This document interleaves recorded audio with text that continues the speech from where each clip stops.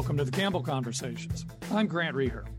One of the most intractable conflicts in the world is that between Israel and the Palestinians. Peace has been promised, only to break apart over and over again.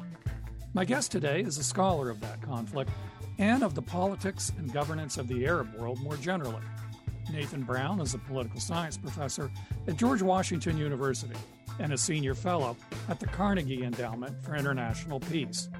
He's the author, co-author, or editor of a number of books, including Arguing Islam After the Revival of Arab Politics. On February 28th at 2 p.m., he'll be giving a virtual talk on the future of Palestine at the Moynihan Institute of Global Affairs at Syracuse University's Maxwell School of Citizenship. For more information on that event, go to the Moynihan Institute's webpage. Professor Brown, welcome to the program. Thanks for having me. Well, it's great to have you. So let me just start with a couple basic questions, and we'll go from there. But at this point, as I mentioned in the introduction, it seems like a stable solution to this conflict seems unattainable, and the best we seem to be left with is some kind of long-term manageable conflict that doesn't escalate beyond certain boundaries, however they're defined. Is that impression of mine correct? I think the first part is definitely correct, that the idea of any comprehensive settlement is just not on the table right now and probably won't be for some years. Whether the current situation is manageable or not really depends on your perspective. So I think for many Israelis, essentially, it is not a great situation, but it's a livable one. For the United States, there are other problems, and this is one that should be contained. For a lot of the surrounding states, it's sort of the same attitude. For Palestinians, it's not, and that's actually sort of probably the crux of the matter right now. Is the status quo in place is unacceptable to some people, but perfectly acceptable to others. We'll get into some of that in a little bit. Let me just to set the groundwork, though. Ask a couple other questions first, and come back to that. It seems to me, in my lifetime anyway, that every American president and every presidential candidate says that they're going to make some kind of lasting progress on peace. You know, that they're going to do something significant to try to bring this about. It just may seem like a dumb question, but why is this something for America and an American president to fix? Well, that's a great question. The answer partly depends on how long your life has been. I would say that since the late 1960s, most American presidents have really focused on this. And before that, they didn't so much. This was a conflict that was among many others in the world and not one that required immediate solution. But I think sort of in the Cold War period, there was a fear of superpower confrontation. The United States and Soviet Union really were backing opposite sides and had a confrontation in 1973 that threatened to escalate.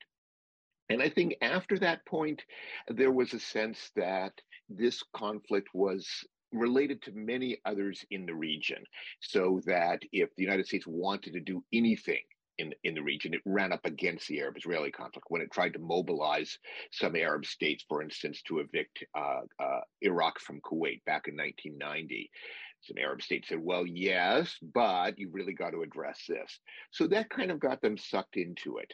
And I think as well, there's a close American relationship with Israel that's probably become closer and closer and closer over the years. So the idea of cementing Israel's place in the region is also something that's been attractive to some American leaders. And Donald Trump, as president, obviously took some measures in this area, some of them controversial over here, at least. What would you say is the overall effect of the Trump presidency on this issue? It may not be that much, although if a Republican presidency returned with a similar kind of orientation, then you might be able to discern some permanent effects. What the Trump administration did was essentially give up on two-state diplomacy. It didn't put it that way, but again, it took the idea that hey, the situation is kind of livable as is for most parties. Let's see what we can do to make it permanent. So let's stop talking about stop emphasizing a two-state solution, this idea that Palestinians have leaders in the Palestinian Authority that should be the kernel of a Palestinian state. Well, we don't really need to work with them. Um, the idea of Jerusalem, the traditional American stand was that has to be determined by negotiations. The Trump administration moved the U.S. embassy there. And different Trump administration officials gave different signals, but some of them seem to have some openness to the idea of Israeli annexation of parts of the West Bank, which is this territory that would be part of a prospective Palestinian state.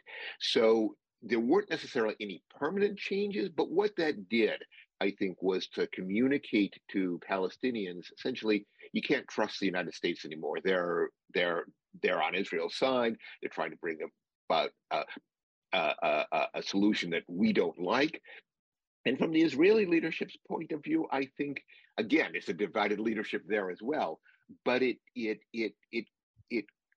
communicated something about the partisan nature of American politics, that the Israeli right, half of the spectrum, and the American right, half of the spectrum, might be partners. This wasn't a country-to-country relationship. This was sort of a partisan relationship. Interesting. One of the things that struck me when I have spoken to people from Israel is their impression of the Trump presidency, and it's quite positive for many of them. I don't know if you have any knowledge of data on how popular different American presidents were in Israel, but I at least in that very anecdotal sense, I have the sense that Trump was quite popular, at least among, as you say, at least maybe perhaps among the more conservative Israelis. Yes, that's definitely the case. I mean, I remember being in Jerusalem, as was in 2018, and seeing sort of "Thank you, Trump" billboards because of the relocation of the embassy. Again, that really varied for some Israelis, especially those who were particularly attached to the West Bank, who really feared the idea of a Palestinian state. Trump was, for them, an American who finally got what things look like from an Israeli point of view. On the Israeli left, I think there was still appreciation that a Trump presidency was pro-Israel, but not necessarily so much, there wasn't so much attachment to him and to a lot of his policies. You're listening to the Campbell Conversations on WRVO Public Media. I'm Grant Reher, and I'm speaking with George Washington University professor Nathan Brown. So has President Biden made any significant changes in the situation so far? No, and I think he's almost determined not to. What he's done is revert back to the traditional American formula about there's need for a two-state solution. One very, very subtle change is that the previous American presidents before Trump talked about restarting the peace process, about continuing the peace process, keeping up the peace process. Biden administration says we need to build the groundwork for a new peace process. So they recognize that existing diplomatic processes just are broken, don't work, they're not there anymore. But fundamentally, I think there's an odd continuity between the Trump and Biden administration. Their perception of the conflict, where it should be going, that's not necessarily all that different. But both of them are focusing on other things in the region and want this matter sort of pushed off to the side. So the Trump administration was trying to negotiate treaties between Israel and other Arab states. The Biden administration is not pushing so hard, but they like that idea. Real big focus on Iran, the rise of Saudi Arabia in the region, other kind of regional powers like Turkey. Those are getting an awful lot of the Biden administration's attention. So it's not that they subscribe to the Trump administration worldview, but at least for the 4 years of a Biden first term, there's only one term, it's contained this, make sure it doesn't get out of hand. And of course, the other side of this equation is what's happening in Israel, and Benjamin Netanyahu, once again, the prime minister of Israel. What does that do for the prospects going forward? He's obviously associated with a particular point of view on this. Yes, it's actually wreaking pretty dramatic effects, both domestically within Israel and then in terms of the Israeli-Palestinian conflict. So essentially, this narrow coalition on the right won in the last Israeli elections. It's a very narrow majority in the Knesset, Israel's parliament. And they're really united around two ideas, but the emphases are different. From Netanyahu, there's the idea of what he would call kind of reforming the political system. To his opponents, and there are many opponents, he's not talking about reforming it. He's talking about reshaping it in a way that looks like a lot of, East European authoritarian leaders, bringing the judiciary under control, essentially taking a narrow electoral majority and bringing the entire state apparatus under his control. So it's a lurch towards authoritarianism in their view. He's got the support of the full coalition, but for other members of the coalition, this is a golden opportunity to annex the West Bank, to essentially atomize the Palestinian population, instead of viewing the Palestinians as a national community that the Israeli state has to come to terms with, viewing them as a bunch of inhabitants of the West Bank and Gaza that have to be contained in some way and managed, and also sometimes given a very, very harsh message. So for somebody like Netanyahu, the status quo is acceptable. For his partners on the right, however, no, this is a time to move the ball forward in terms of annexation of territories that would be prospective Palestinian states. So the combination of those two things and the dramatic nature of both moves, annexation of territory or redrawing the political system, has deeply divided Israel, but it's also alarmed an awful lot of Israel's friends who are saying, wait a second, the Israel that we knew last year, we could deal with even if sometimes it did things we didn't like. This is a different Israel, and we're really worried about where the country is going. Interesting. And, I was thinking about Netanyahu's background and the fact that his early professional experiences were as a soldier, and he saw a lot of dramatic combat. And sometimes those experiences can make the later politician more leery of armed conflict, more keen on seeking peace. But it doesn't seem to have had that effect on him. Is that a particular dynamic politically that is in Israel that I'm seeing there? He was part of an elite commando unit, but I think the pattern is not necessarily influenced so much on that. The pattern sort of seems to be that things are kind of okay as is. And I don't know where that comes from. He certainly, was raised on the Israeli right. His father was on the right. He grew up within the right-wing political movement. But if you look at his record as in politics, he was a diplomat, he was a UN ambassador, and so on. He was a prime minister for a long time. It's really extremely cautious. It's essentially long-term trends are working in our direction. I've just got to manage internal politics. I've got to manage the relationship with the United States. As long as nothing gets out of control, trends are working in our direction. And that's one reason why the dramatic nature of the steps being contemplated by this government are such a shock to some people. I think this is not the Netanyahu we knew talked tough, but never did anything dangerous or hot-headed. And now they seem to be really kind of trying to redraw the map. You're listening to the Campbell Conversations on WRVO Public Media. I'm Grant Reher, and I'm talking with Nathan Brown. He's a political science professor at George Washington University and a senior fellow at the Carnegie Endowment for International Peace. And we've been discussing the Palestinian-Israeli conflict.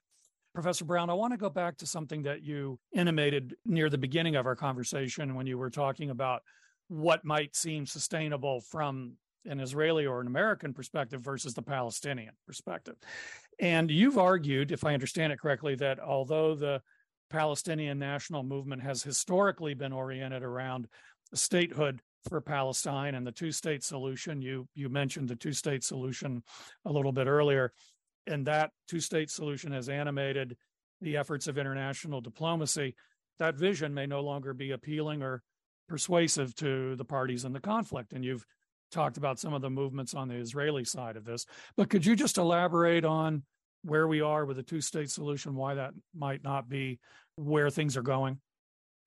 Yeah, certainly on the Palestinian side, if you use the term two-state solution, people look at you funny. It's like what, like 8-track tapes. I remember those from my youth, but no, that's not where things are.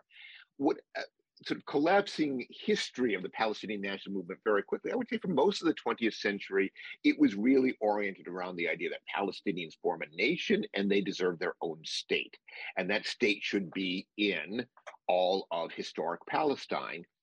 Then gradually coming to terms with the fact that, well, Israel is there, we're not going to do anything about it. So in the 70s and 80s, the idea of partition really took over the mainstream of the Palestinian national movement. There were people who rejected the two-state solution. But the dominant force in Palestinian politics says, okay, it's time to negotiate a partition, a Palestinian state and an Israeli state.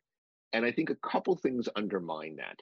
Number one, the sort of state-like thing that seemed to be emerging, this Palestinian Authority, didn't look so great. It was authoritarian.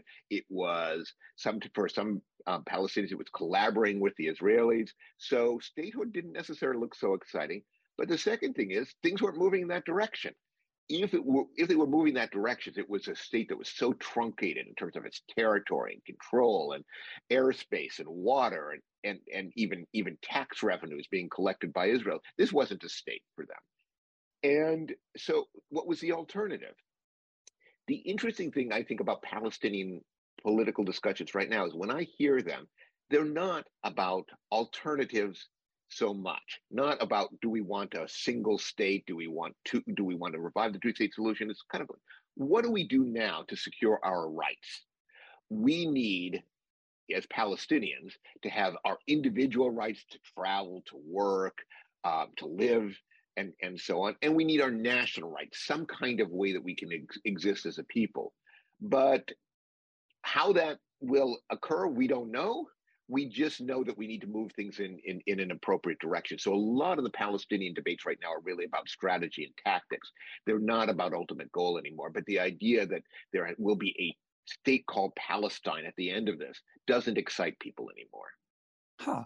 So what would excite them as an end goal? And what would it take to, I mean, this is a loaded term, but to actually solve this conflict? I'm not sure it will be solved, and perhaps even by this generation. I mean, my guess is that's for the next generation to worry about. What would excite Palestinians would be sometimes what they will say is an end to occupation. But what does that mean? Does that mean that Israel completely withdraws from the West Bank and Gaza? Well, there are some Palestinians who are citizens of Israel. What happens to them? There are some Palestinians who are refugees in exile. What happens to them? So those are the kinds of questions that come up that nobody necessarily has a practical answer to. So in that case, I think what excites them is just moves in a positive direction, moves towards national unity. In May 2021, you saw this outburst of violence that really worried a lot of world leaders, and this diplomacy sort of kicked into gear to try and calm the situation down. Palestinians remember that also as a little bit of a hopeful movement because you had Palestinians in Gaza, Palestinians in the West Bank, Palestinians in Jerusalem, Palestinians who were Israeli citizens, all kind of on the same page. And so they call that the unity intifada, the unity uprising. So I think anything that brought about kind of national unity, that brought Palestinians on the international agenda as a national unit would also excite them. If you just joined us, you're listening to the Campbell Conversations on WRVO Public Media, and my guest is Middle East expert Nathan Brown. So in all of this, realistically, what can the United States do at this point, in your view, to most help the situation? Well, that's tough because you say what should the United States do, and realistically, and that's pretty hard because American policy has been very, very consistent, and that is essentially the Israel that will make concessions will be the Israel that feels very, very secure. I think at this point, the reality of the fact that there is a state of Israel that controls all of this territory is one that has to begin to sink in. And what the United States should do would be to say, okay, if you're in control of this territory, whether you annex it or not, there's international law that governs. There's international diplomacy that has to address this. There's a price to be paid for essentially incorporating this territory, but not giving its inhabitants any rights. That would be a sea change in American policy. It would be perceived as very pro-Palestinian. But I think it would be the only thing that would begin to dislodge this current reality. And do you foresee any fundamental changes in the orientation of the United States toward Israel? Not in the short term, no. In the long term, I think this is something that probably should concern Israeli leaders because two things have happened. Number one, it's become a partisan issue in the United States. So the Biden administration is kind of pro-Israel like its predecessors, but it's got to answer to other forces in the Democratic Party to say, wait a second, remember the Palestinians. And the second thing that's happened is I think I detect some generational change. When I talk to younger people and when I talk to older people, their perception is very, very different. The idea of peace is what's sort of the centerpiece for older conversations. The idea of justice sometimes for younger conversations. And that means, I think, the Biden administration, whether it's one term or two terms, and certainly any Republican administration, is not going to fundamentally rethink the American relationship with Israel. But a future Democratic administration might. And certainly the steps that the Netanyahu government is contemplating are ones that will push those tendencies within the United States in a very strong direction. So no, I don't think anything right now, but 10 years from now, if we talk again, we might be explaining the great shift in American policy. Well, I want to come back to that time frame you just put out there in a minute, but three things popped into my mind while you were talking about that. The first one is, do you think maybe we got the first inklings of that during the Obama administration, that potential shift there particularly among the Democrats? And it seemed like there was a dramatic Israeli reaction to that whiff of that was maybe or maybe not coming from Barack Obama. I don't think it was coming from Barack Obama himself, and it wasn't coming from sort of the most senior people. But again, you did see the beginnings of this kind of pressure within the party and the Israeli leadership. As you say, it was sort of allergic to it. So they were just, Obama's personal relationship with Netanyahu was very negative, and sort of a fear that this is where things were going. Absolutely, you heard those voices really probably more within the Bernie Sanders camp, and so people really to Obama's left. But yeah, there was some Israeli concern about that. And this generational aspect to it as well is something that I've picked up on too in my conversations with students versus colleagues and others in the community. I wonder if you could elaborate on that a little bit. Why is the younger generation, particularly the more progressive side of that younger generation, changing in that way? I mean, I've seen, for example, some of the activists among Native American communities making an explicit link between themselves and the Palestinians and talking about settler colonialism and other kinds of phrases. But I just wondered if you could think about the generational aspect a bit.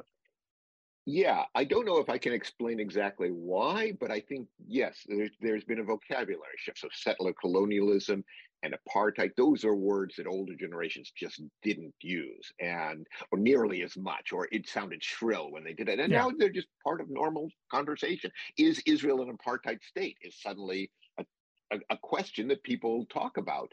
And I think the other thing that has happened is, it is a very subtle change. If you go back 20, 30 years or so, and you were to have a program say we're going to have the Palestinian point of view, you'd have no trouble getting a Palestinian official. Now you tend to get activists. You tend to get, and they may not even be Palestinian. They might be with the BDS movement, boycott, divestment, and sanctions on Israel. And so there's been sort of a shift to social movements, to activism, and to, again, kind of away from high-level diplomacy about a two-state solution and more about a movement, for social justice, kind of Black Lives Matter, well, Palestinian lives matter too kind of approach. Yeah, and we've only got a couple minutes left or so, but I wanted to come back to that time frame that you put out there very tantalizingly a few seconds ago, because I was going to ask you about time frame, and maybe this is my older person's mindset, but I was going to give you a 50-year time horizon and then a 100-year one. But let's take your 10-year time horizon. You think there could be a fundamental shift with as short as in 10 years, which from the standpoint of this issue is like a blink of an eye. Yes, I think there could not a resolution, but I think, again, the idea of sort of a diplomatic resolution, some return to Camp David where they wrap everything up, that's probably not going to happen. But a fundamental shift in Israel's international position, where suddenly under all kinds of pressure in international law, in diplomacy and so on, and where there's a lot more sympathy for the Palestinian cause, I don't think is inevitable. But I think there are some trends that are moving in that direction. A lot of those trends are internal to the United States. And we've only got just a few seconds left, but let's take my 50-year time horizon. What is this place going to look like 50 years from now? I know political scientists hate to make predictions like this, but I'm going to put you on the spot. I don't mind, because I won't be there to be proven wrong. Right. Neither of us will be. I would say there will be a state. There will be a single state. What it will be called and what provisions it makes for Jews and Palestinians, I don't know. But I think the idea of a two-state solution is not going to be implemented in the next half century. All right. That's fascinating. We'll have to leave it there. That was Nathan Brown. And again, on February 28th at 2 p.m., Professor Brown will be giving a virtual talk on the future of Palestine at the Moynihan Institute of Global Affairs at Syracuse University's Maxwell School of Citizenship. And for more information about that, just simply look up, Google the Moynihan Institute's webpage. That's the Moynihan Institute at the Maxwell School. Professor Brown, thanks so much for taking the time to talk with me. Thanks for having me. You've been listening to the Campbell Conversations on WRVO Public Media. Conversations in the public interest.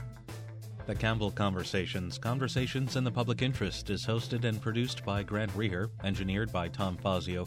Assistant producer is Jacqueline Witwicky, and the program is edited by Mark Lefonier. The Campbell Conversations is a joint production of the Campbell Public Affairs Institute at Syracuse University and WRVO Public Media.